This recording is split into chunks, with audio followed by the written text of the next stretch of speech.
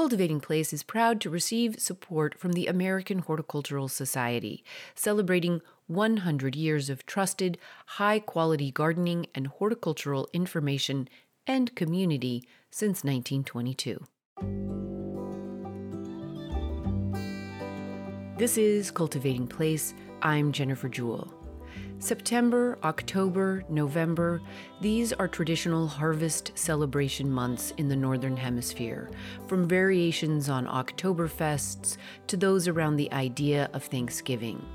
The ancient Jewish harvest festival of Sukkot is celebrated from the full moon on September 20th to September 27th this year, with the autumnal equinox occurring on the 22nd. This week, we enjoy the second of two conversations on the sacred in the everyday and the sacred in the seasonal. We're joined from Philadelphia by Rabbi Arthur Waskow, co-founder of the Shalom Center, which equips activists and spiritual leaders with awareness and skills needed to lead in shaping a transformed and transformative Judaism that can help create a world of peace, justice, healing for the earth, and respect for the interconnectedness of all life. He is also the author of The Seasons of Our Joy, which brings reverent renewal to the ancient agricultural and seasons-based celebrations of the Abrahamic religions, including Judaism. I am really pleased to welcome him to the program today. Thank you very much for being here with me. Well, thank you, and shalom to you and to all who are listening to you. I first learned of your work and was directed to your book, Seasons of Our Joy, by a wonderful woman out of the St. Louis area who spoke with us this past spring about the festival of Tu B'Shavat. And ever since that study with her and conversation with her and the reading of your book, I have been very excited to speak with you more about this concept. But if I were to ask you about the role of plants in your life, personally and spiritually, what would that role be? How would you articulate that, Arthur? Well, in our dining room, which has a whole wall essentially of windows looking out on the world, in the spring, it hasn't happened yet, but should happen within the next 3 weeks. There are 3 or 4 azalea bushes that bloom in startling colors and mostly in blazing red. And I see them as the famous burning bush that Moses got acquainted with, encountered, and the voice that came from the burning bush told him to become the leader of a movement to free the Israelite slaves from ancient Egypt. And a whole dialogue about, including a dialogue about what God's name was to be, because Moses said, so if I say to Pharaoh, let my people go to worship, he's going to say, says who? So I'm going to need some name by which to describe you. And of course, the name of God is not just like, is your name Fred or Jimmy? But a name of God means how you understand the entire world. So that's a deeply imprinted experience with mythical or mystical or beyond description kind of plant. That universality of a connection to God and divinity and communication through the azalea bushes is really beautiful to me, and resonates with me very, very deeply. Let me say something more about that. What you said about universally reminded me, there's a wonderful poem by Elizabeth Barrett Browning. I can't recite it by, I can recite it by heart, but not exactly, right? But it's by my heart. I'm reciting it. What she says is, every bush is a fire with God, but only some of us have the wit to notice. Oh, yeah. Yeah. And take us back a little bit, if you would, and describe for listeners, your earliest influences in life and the people and places and plants even that grew you into a religious leader and scholar for whom this attention to the natural world and cycles would be such an integral part of your religious life and your daily life. Well, it doesn't go back to my childhood at all, because I grew up in a Jewish family in a very Jewish neighborhood of Baltimore. Um, but for my family, being Jewish was not a big deal. And the spiritual root to being Jewish was absolutely not a big deal. Um, uh, there were plants. We had a front yard and a backyard, and a whole forest behind the backyard that was owned by, would you believe, a guy named Mr. Woods. Um, but for me, that had some meaning in family life and in my sense of love in the family, but not connected with religion at all.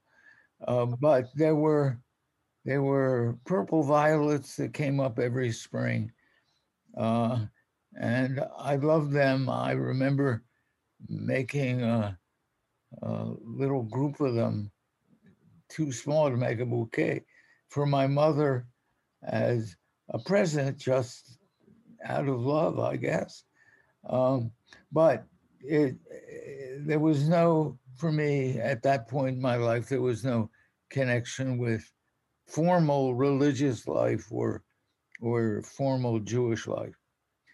I went to Sunday school at a nearby synagogue in order to prepare me to become a bar mitzvah at the age of 13. The bar mitzvah ceremony itself was totally boring. Uh, it was actually based on the week in which we read the story of creation, the first chunk of the Hebrew Bible. But nobody paid attention to that. They just wanted to make sure I knew how to do the chanting. And after 13, after I finished that, I shrugged and basically walked away from Jewish life, with a single exception of the Passover Seder, which is about freedom and justice. And that intrigued me a lot and spoke to me with great power. So that I took seriously, but nothing else, not Rosh Hashanah, not Yom Kippur, nothing else. And it wasn't until I was 35 and a grown up social activist in the mid 60s, in the early 60s, actually, that I was deeply, deeply moved. It was the late 60s, basically by the murder of Dr. Martin Luther King, um, which stirred me. Um, I met him once, a night when he was trying to persuade delegates to the Democratic National Convention in 1964 to choose to give credentials to what was called the Mississippi Freedom Democratic Party, an integrated, mostly Black, integrated group of devoted activists who were not permitted to vote by the state of Mississippi, who held an election in churches to elect a delegation to Atlantic City. So I met Dr. King because they asked him to come to persuade the Credentials Committee of the convention to admit the Mississippi Freedom Democratic Party instead of the segregationist, all-white delegation that was the normal one from Mississippi. So I met him then. I was deeply, deeply moved. He wasn't charismatic at all. He was talking one-to-one with these delegates. It was really hard work. They didn't want to change what they were doing. They were scared of President Lyndon Johnson, who was bound and determined not to seat the Freedom Party. So he did some of the hardest work I've ever seen a human being do all night to persuade them. And that seemed to me to be far more impressive than the charismatic speeches. And then when he was killed in 1968, it turned out that the first night of Passover was 1 week later. And a group of us spent that week. The president had sent the army to occupy the city of Washington because there was a black uprising. And the president also imposed a curfew, in theory, applying to everybody in the city. But the police didn't care if white folks were on the streets. There were thousands of blacks arrested, only charged that they were on the street, not in their houses, and violating the curfew. So here's the army occupying the city, taking over the schools that my kids went to, taking over the traffic circles because you could put one machine gun in the center of the circle and command 6 different broad avenues at the same time. And I was involved because of the curfew in getting food and medicine and doctors and lawyers into the black community, which otherwise was totally cut off by the curfew. And I did that day and night for a week. And then came the first night of Passover, and I walked home to begin to prepare for the Seder. And that meant walking past the army. And it meant walking past a Jeep with a machine gun pointed at the block I lived on. And my innards, my guts, more than my brain, began to say, this is Pharaoh's army. And you're going home to do the Seder about liberation from Pharaoh. This is Pharaoh's army on the streets. And the Seder, which I'd taken seriously, became not just serious, but like a volcano of energy. And I learned my way into, I'm not even sure I would say learn. I was called or forced or both to create what became known as the Freedom Seder, the first Haggadah. Evidently, the Haggadah means the telling of the story of the liberation from Egypt, that included a non-Jewish liberation struggle, the struggle of blacks in North America from against slavery, against racism. And we actually decided to create a Seder using that text of the Freedom Seder on the first anniversary of King's death, April the 4th, which is coming up in just a few days, April the 4th, 1969.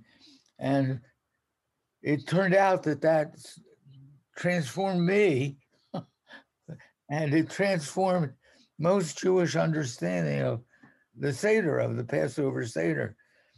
So the plants there are plants that are really important for the Passover Seder.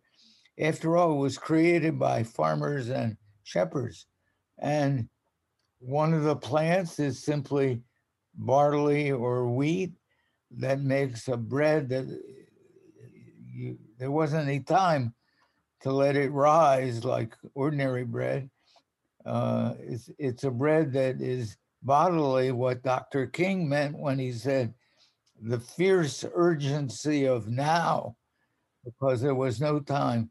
You can bake matzah, the unleavened, unrisen bread, in 18 minutes and then get going if you're going to be a band of runaway slaves.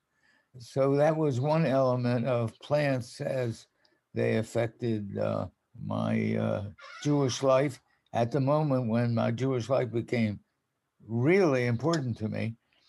Another is you're supposed to eat a bitter herb. What most people use, what we use, is a horseradish root, and it is really bitter. Yes, it is. And it was so bitter that you wish you can't breathe, and you wish you didn't have to breathe because it's so bitter. So you begin the Seder with munching on dill or parsley, clearly, which you dip in salt water, which some people think are the tears of slavery. Other people, including me, think those are greens dipped into the seawater from which all life came in the first place.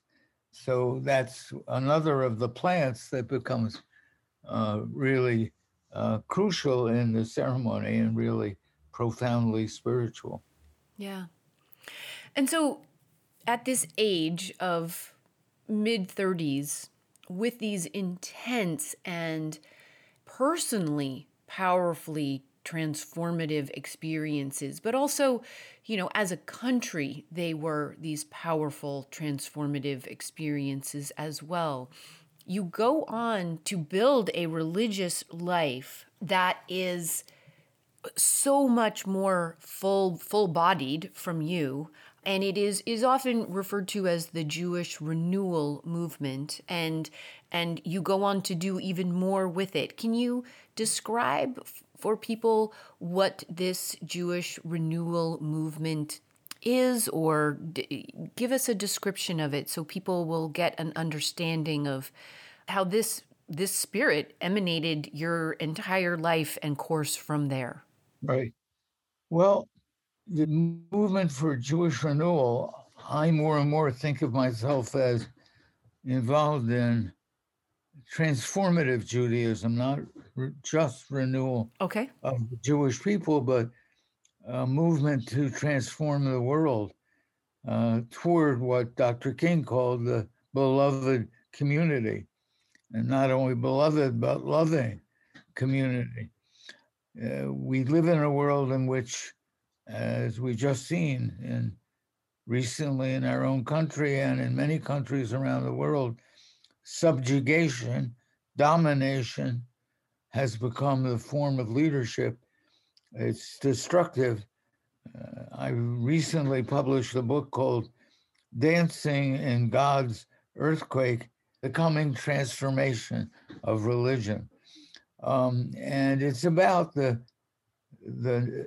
trajectory of renewal toward transformation and toward healing the relationship between humanity and the earth. In Hebrew, human being is Adam and earth is Adamah.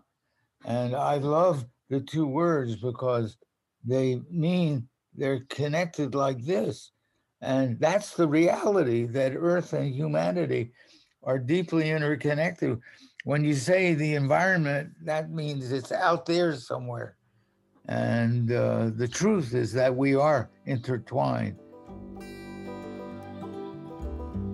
This is Cultivating Place.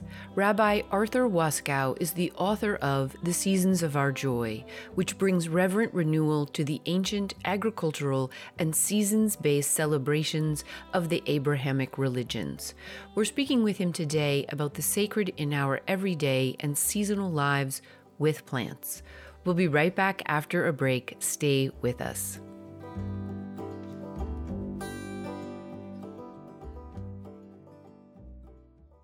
Cultivating Place is made possible in part by listeners like you and by support from the American Horticultural Society.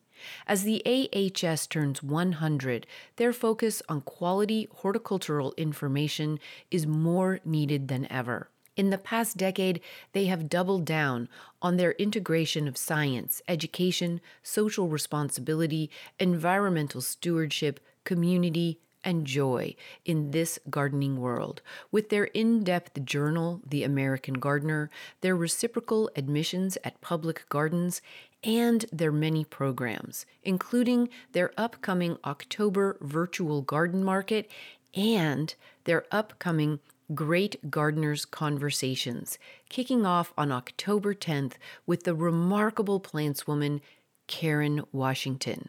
You do not want to miss this. Hosted by Holly Shimizu, former director of the U.S. Botanic Garden, this is an event to mark on your calendars and register for. Listeners of Cultivating Place receive a $10 discount on annual individual membership to the AHS. So for your annual membership to the American Horticultural Society for the special Cultivating Place rate of just $25 a year, head on over to www.ahsgardening.org/CP. While there, make sure to register for the October 10th Great Gardener Conversation with gardener, political, and community food justice advocate Karen Washington.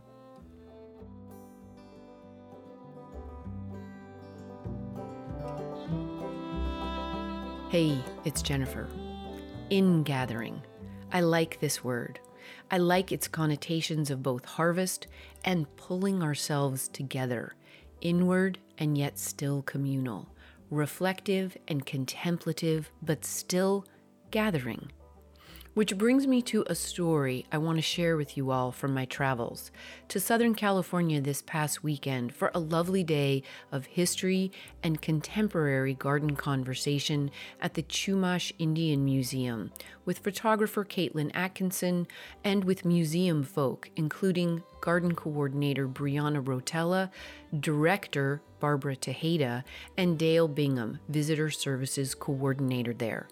Finally, we were joined as well by Hoopa elder and plantswoman Kat High. Kat's home garden and plant work, along with the ethnobotanical garden at the Chumash Indian Museum, are featured in Caitlin and my book, Under Western Skies. On the 7-hour drive down the I-5 corridor, which essentially bisects California from north to south, to get from where I live in the north to the Chumash Indian Museum on the northern edge of the LA Basin, you pass over a large stretch of the Central Valley of California. What was once a vast expanse of native grassland, dry in summer as it is now and damp in winter, is now a landscape layered with the history of settler mentality, overlaid with big agriculture, overlaid with water reality and seasonal as well as longer-term drought, which has resulted in acres and acres, miles and miles of abandoned orchards, which actually means rows and rows of standing dead trees.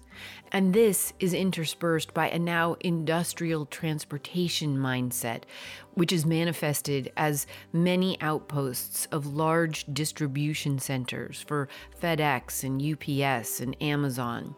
These are behemoth, lifeless, concrete places.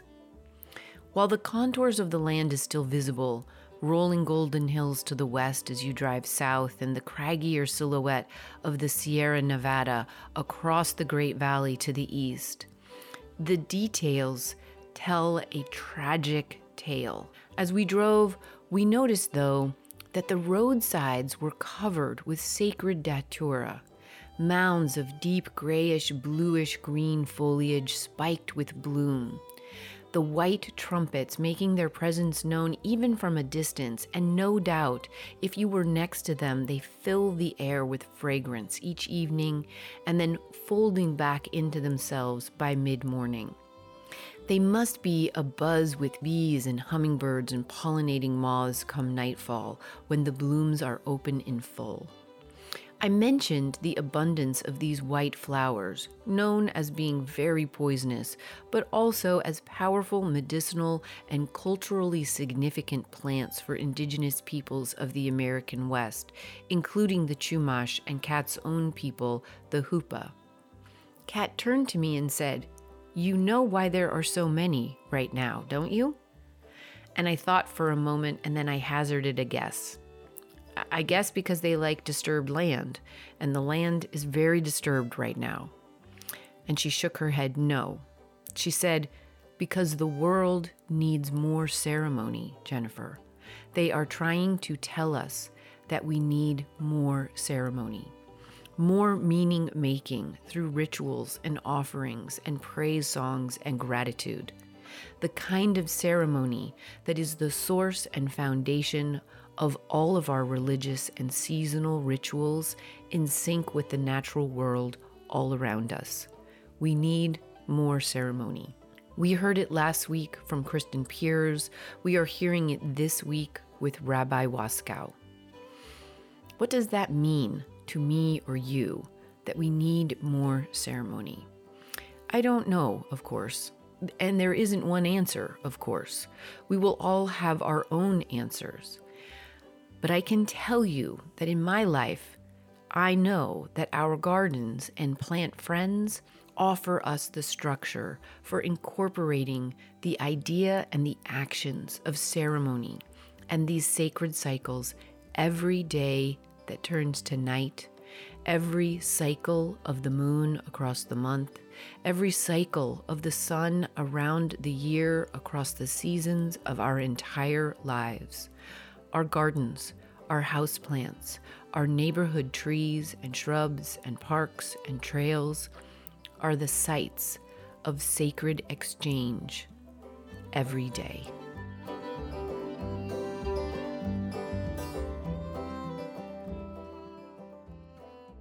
We're back now to our conversation with land and social justice advocate and lifelong activist, Rabbi Arthur Waskow. As we come back, we speak more about the sacred in our everyday lives and as they are expressed through seasonal traditions and festivals, such as Passover and Easter in the spring, and harvest festivals and the Jewish festival of Sukkot in the autumn. When I was 11 and being taught Hebrew by my grandmother to prepare to become bar mitzvah at 13, she taught me first letters and their sounds, ba, ba, be, and then words, and then sentences. And then we came to a sentence that had the Hebrew letters, yud, hey, wo, hey. And those letters, those four letters in English are YHWH in the Western alphabet, YHWH. And she told me to pronounce it Adonai, which means Lord. And I said, Grandma, you just taught me the letter for N sound and for D sound, and they aren't there. So it can't be. And she said, I know, just do it. Well, so I did it for a long time. And then, too long a story to explain why, I found myself trying to pronounce it the way it was written. YHWH with no vowels. So it's not Yahweh, which has two vowels in it, or Yehovah, which has three vowels in it, no vowels at all. And when I tried, what came out was,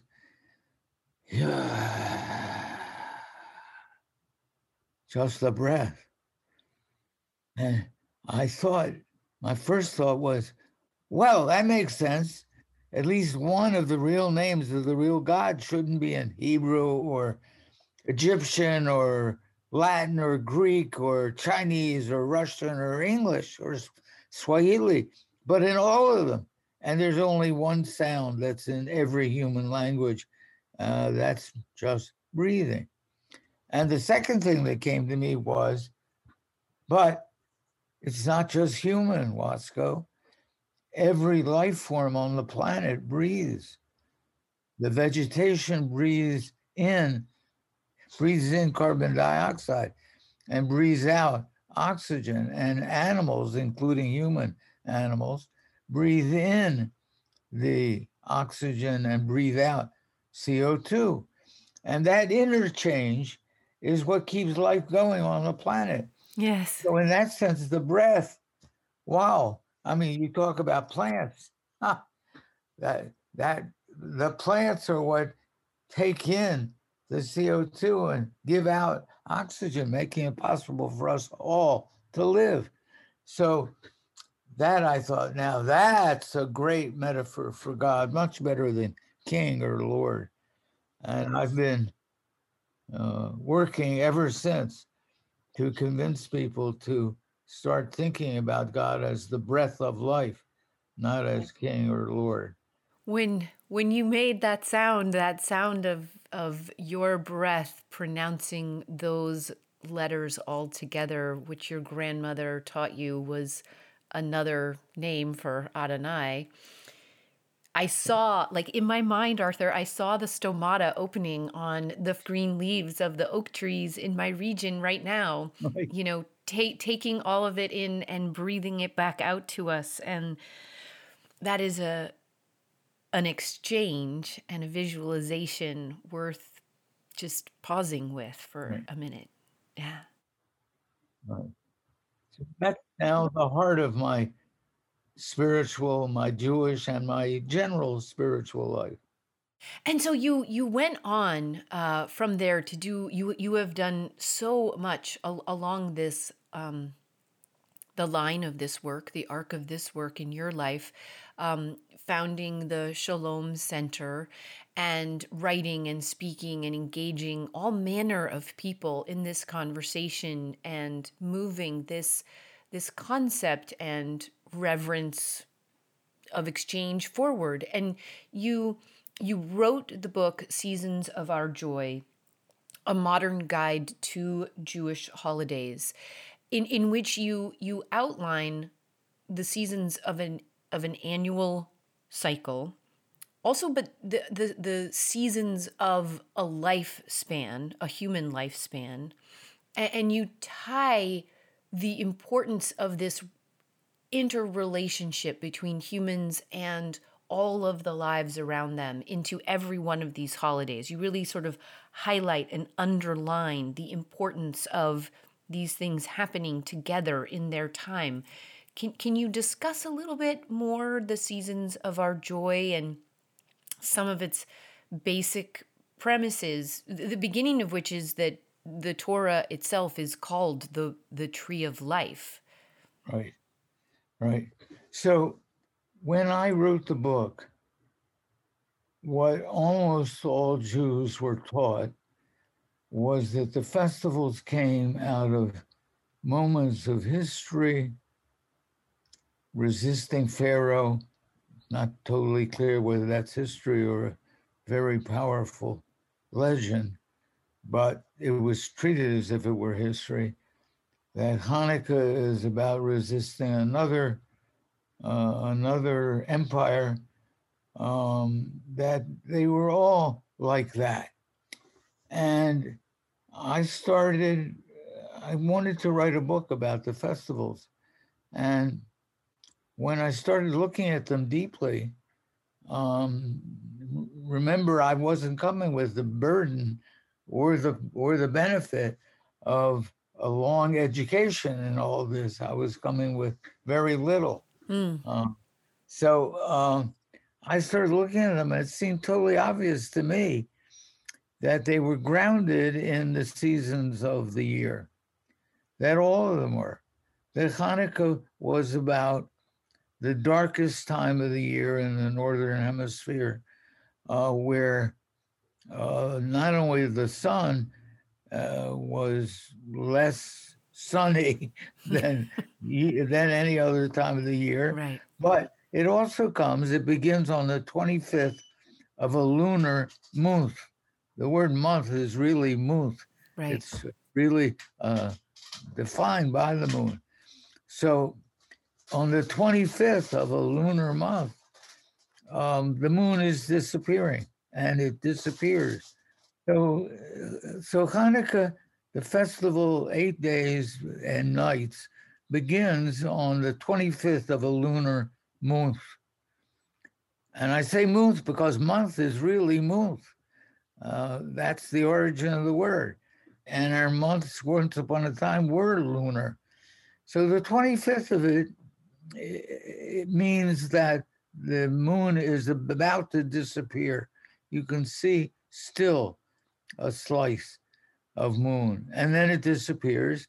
And by the end of the 8 days, it comes back, and a new moon appears. So this is in the northern hemisphere. This is the darkest time of the year. The sun is as little as it gets, and the moon is little and little and little, and then no moon. So and what do we do with that? We light lights. 8 nights we light lights. It seemed clear to me that this is this is no accident. This is honoring the time of darkness and of some light, and imploring the light to return. Passover, the rabbis set up the calendar so it was a lunar calendar, except that you had to make it jiggle so that Passover would always be in the spring, always. So, and it always is on a full moon in the spring. Why? Well, it seems clear.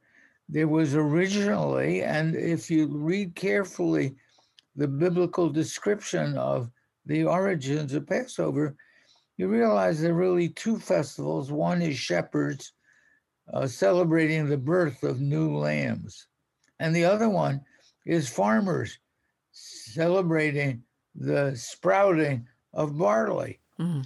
And so the two foods that were originally connected with Passover were a bread made of grinding barley and water and no yeast and just heating it. You had fire, and a lamb that you celebrated.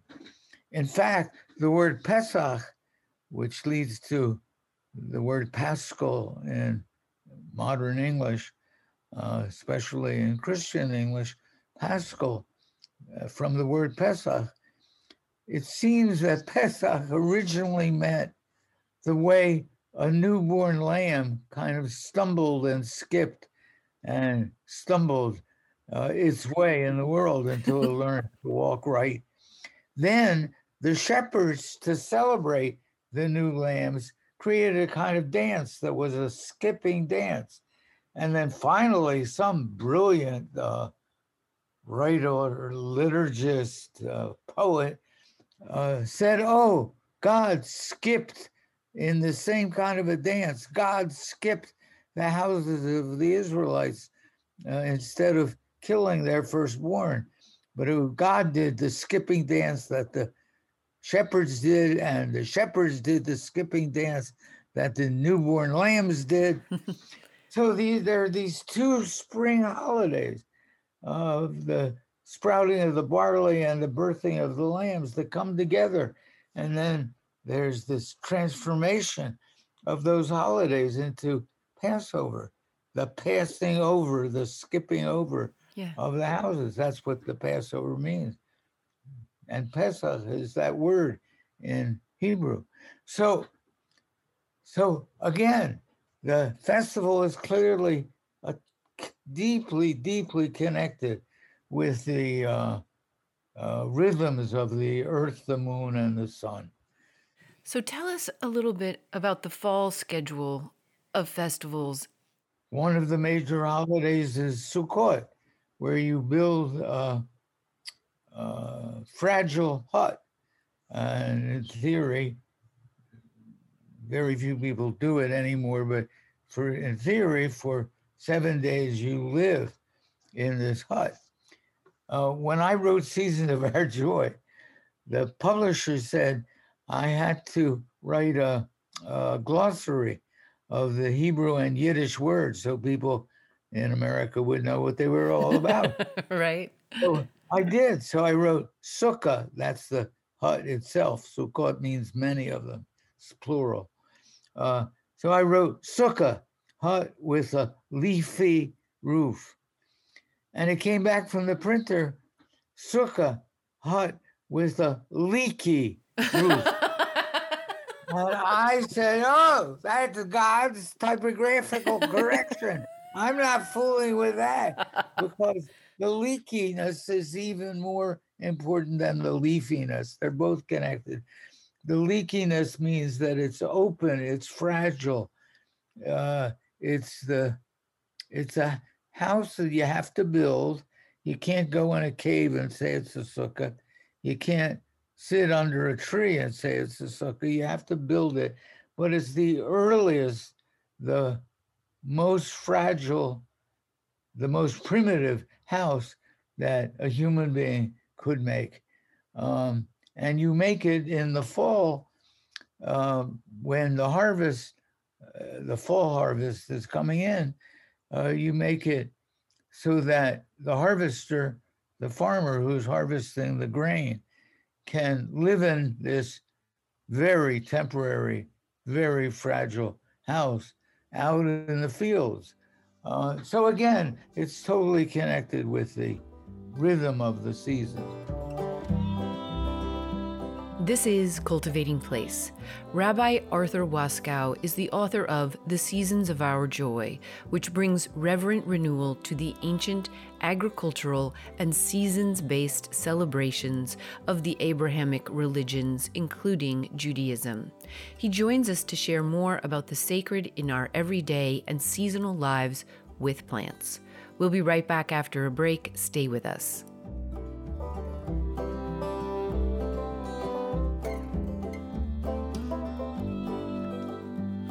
So, thinking out loud this week, you know what I'm going to revisit here. I am sure I do not have to tell any one of you who has been with me in these conversations for any amount of time at all. My whole body was still and listening and hearing when Rabbi Waskow shared his story, his insight, his own burning bush around how to pronounce the name of God. The saying of it being the echo of the very breath of life, which is the divine, the breath of God, whoever God may be in your life. God and God's breath animate our garden lives, in and out, in and out, in and out. The azaleas in spring and the leaves of the trees and shrubs in autumn are the blazing face of the divine. How much more ceremony do we need if only we can see and acknowledge what is all around us? I know I get out there sometimes, like this, right now. But then again, in these times, when I am not out there but just stuck in here, in my own head, in my own office, in my own worries, in my own anxiety and sadness and littleness and sometimes even despair, getting out there a little, connecting with the plant companions of my life reminds me there are forces much bigger and better than me. So be it. That might just be the ceremony we need.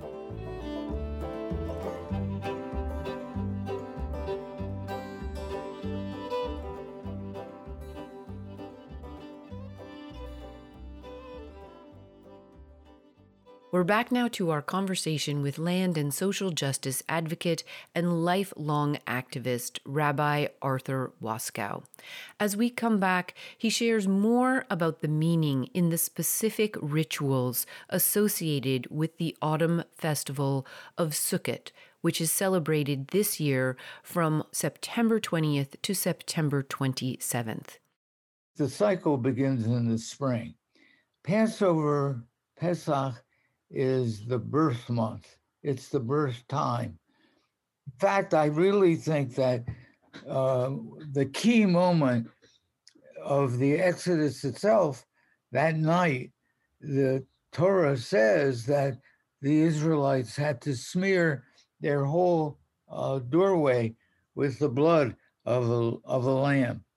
So not only are newborn lambs, not only is new sprouting barley, but they then walk through a doorway that is totally bloody.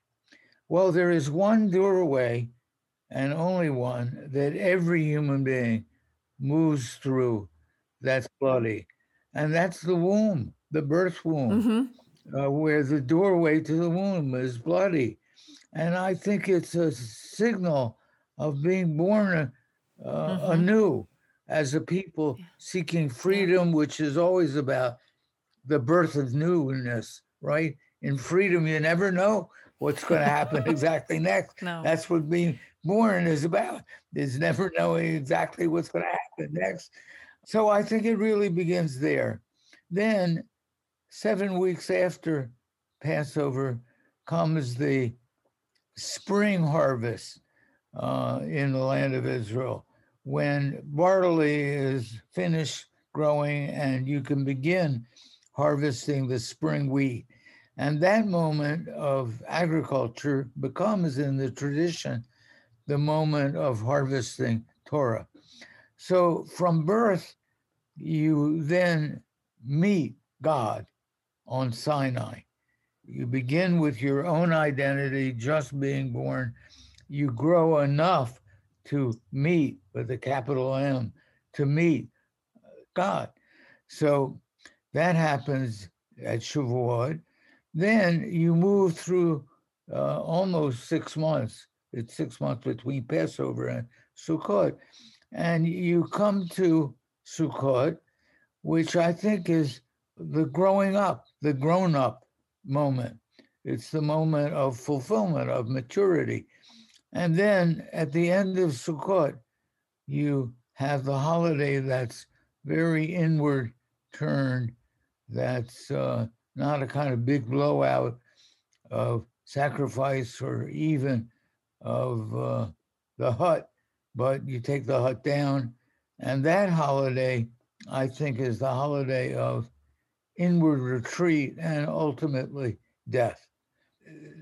That's the way in which, as you mentioned before, the lifespan and the Earth, Moon, Sun span really connect.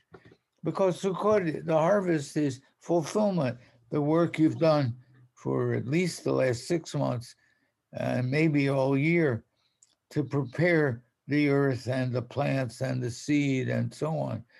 But what it's not just death.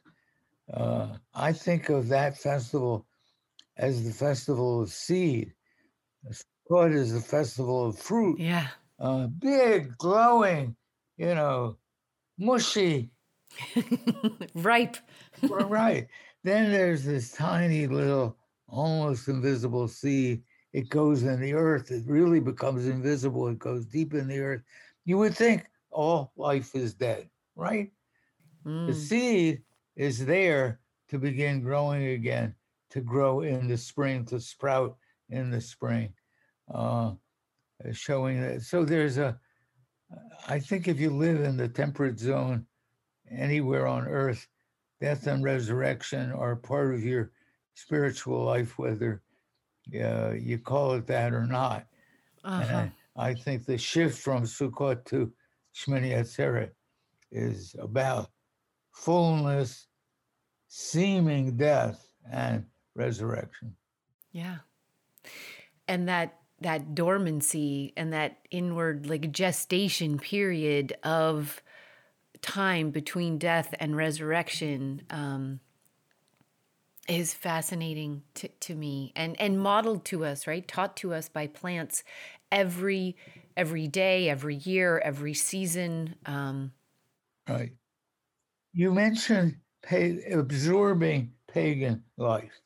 So let me tell you a funny story. Okay. serious funny story about Okay. Sukkot.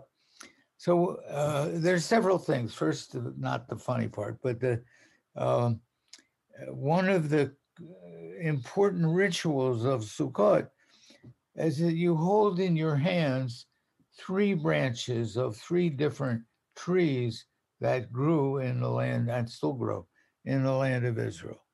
A palm branch, sort of long and stiff, and two wavy branches of other trees.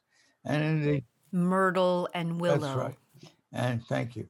And in your other hand, you hold what's called an etrog, or in English, it's a citron. It's a lemony, it looks like somewhat like a lemon. It tastes a little sweeter than a lemon, but it's a citrus fruit. And you bring your right and your left hands together and you wave these four species in the seven directions of the earth. Now, what are the Yeah. seven directions? You wave them Yeah. right and left, up and down, front and back. But you're taught to wave them in a way in which you reach out and then you bring these four species into your heart. So the seventh direction, and I want to credit Rabbi Shefa Gold for pointing this out to me. The seventh direction is the inner direction, the direction that goes inward. Maybe that's why it's the seventh day, that's Shabbat, that some genius was trying to replicate in time what he realized was happening in space, and that the inner direction in time is Shabbat, when you turn inward, not outward. Okay, so you do this waving and blessing of the four species. Could you pronounce the name of the three leafy greens together that you're waving? Could you pronounce that word for me? Well, the lulav is the palm branch, and you usually call it benching lulav, blessing the lulav. The etrog is the small fruit. Okay, so I was talking about it with my friend, uh, teacher, and sometimes student, as students and teachers and good Jewish conversation. You can mix being both. No person is only a teacher, and no person is only a student. So we were talking about this benching lulav, and I said, it looks to me like a pretty pagan ceremony. And he laughed. He said, if we do it, it's not pagan. Meaning, of course, if we do it, it is pagan, but we have uh, defined it in a way that it celebrates the the breath of life, not just one little local god, but the breath of life that intertwines all life, all life. Um, but of course, when you say something's pagan, all you're saying is that people who are close to the earth loved it. That's basically what it was. And any, I would say, intelligent religion makes some kind of connection with the earth, loving the earth. And one way of doing it is when I did this for the first time, remember, I didn't grow up this way. So I think the first time I benched lulav, waved the four species, I was about 40, and my son, my older offspring, got a son and a daughter, was about 10. So I did it, and then I handed it to him, and I said, now you do it.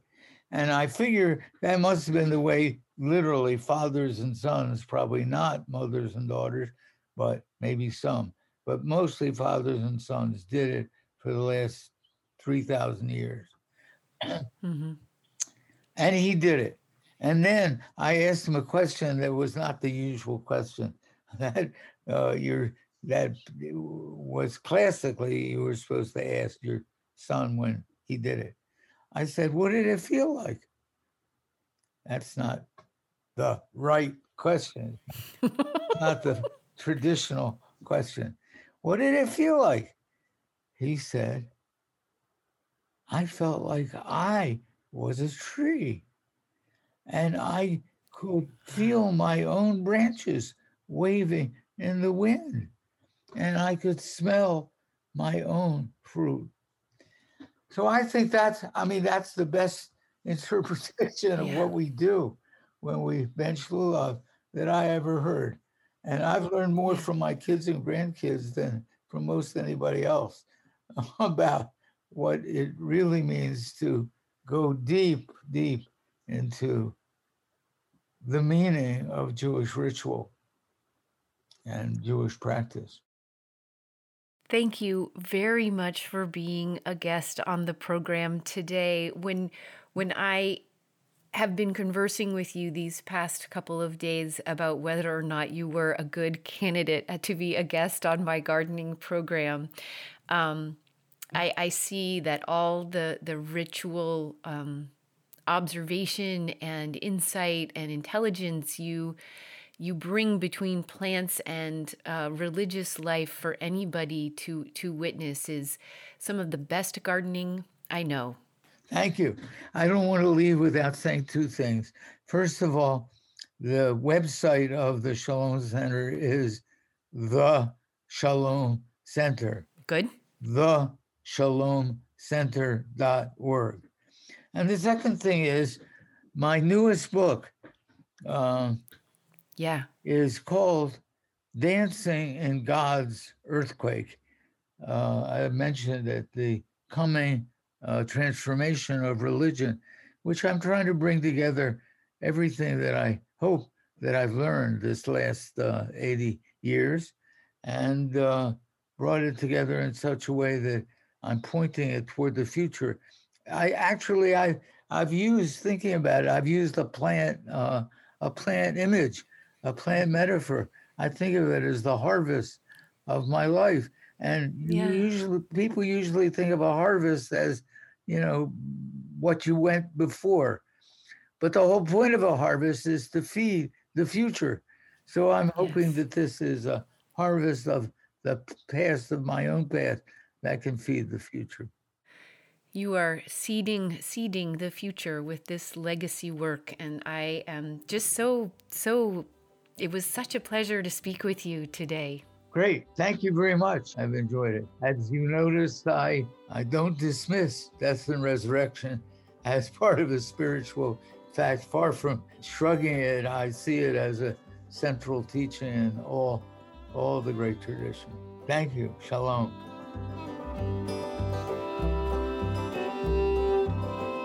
Rabbi Arthur Waskow is a co-founder of the Shalom Center in Philadelphia, Pennsylvania. He is the author of The Seasons of Our Joy, which brings reverent renewal to the ancient agricultural and seasons-based celebrations of the Abrahamic religions, specifically Judaism.